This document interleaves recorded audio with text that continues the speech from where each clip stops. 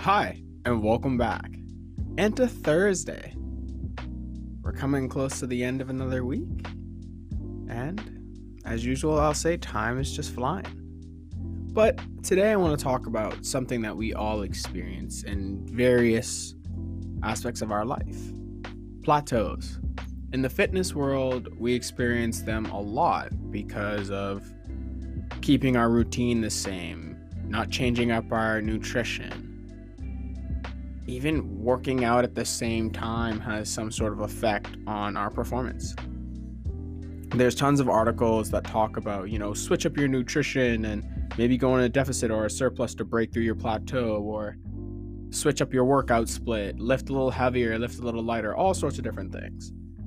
So I won't waste your time by talking about that too much, but I think the same goes for other aspects of life like fasting. When you hit a plateau saying that you're not seeing weight loss anymore, or you can't hit the 16-hour mark, or you're feeling more hungry or more tired, then do like what they say in fitness. Switch up your period. Switch up the 16 hours to maybe 15 hours or maybe 17 hours. Change from opening your window at 3 o'clock to maybe opening it at 1 or opening it at 5. These little changes will stimulate you to break through your plateau, and it will also shock the body a little bit, and that's the best way to get through a plateau in any form. And I know for some people who are new to fasting, that might seem like really hard because I'm just getting in the rhythm of what's going on and now I've got to change it up. And that's okay. Don't be afraid of that. Embrace it and keep going.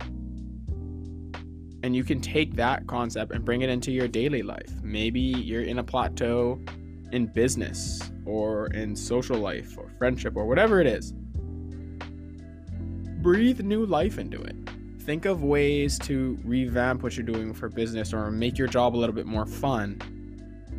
The same thing with friendships. Think of ways to make them grow a little bit more, because that might be the case. And if you just feel overall you're in a plateau, pick out the things that make you feel that way and work on changing them. Maybe start a new book, read some new articles, step away from your daily tasks a little bit and do something that distracts you, or do something that really excites you, and then come back to those tasks, and you'll find that you'll enjoy them more. You might get them done quicker, and you might even overcome an obstacle that you've been fighting for the whole week. But it's just all about bringing a refresh, trying to switch things up to break through a plateau. We're all going to experience them all the time. And I think the hardest part is knowing when we are in a plateau and catching it before we get so far down that it causes changes in other aspects of the life that it really didn't stem from.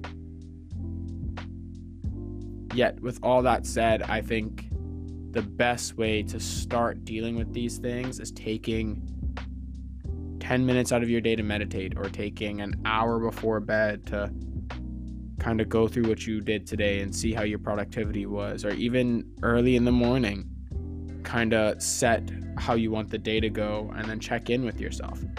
It's okay to not micromanage yourself, but to really be a little more reflective.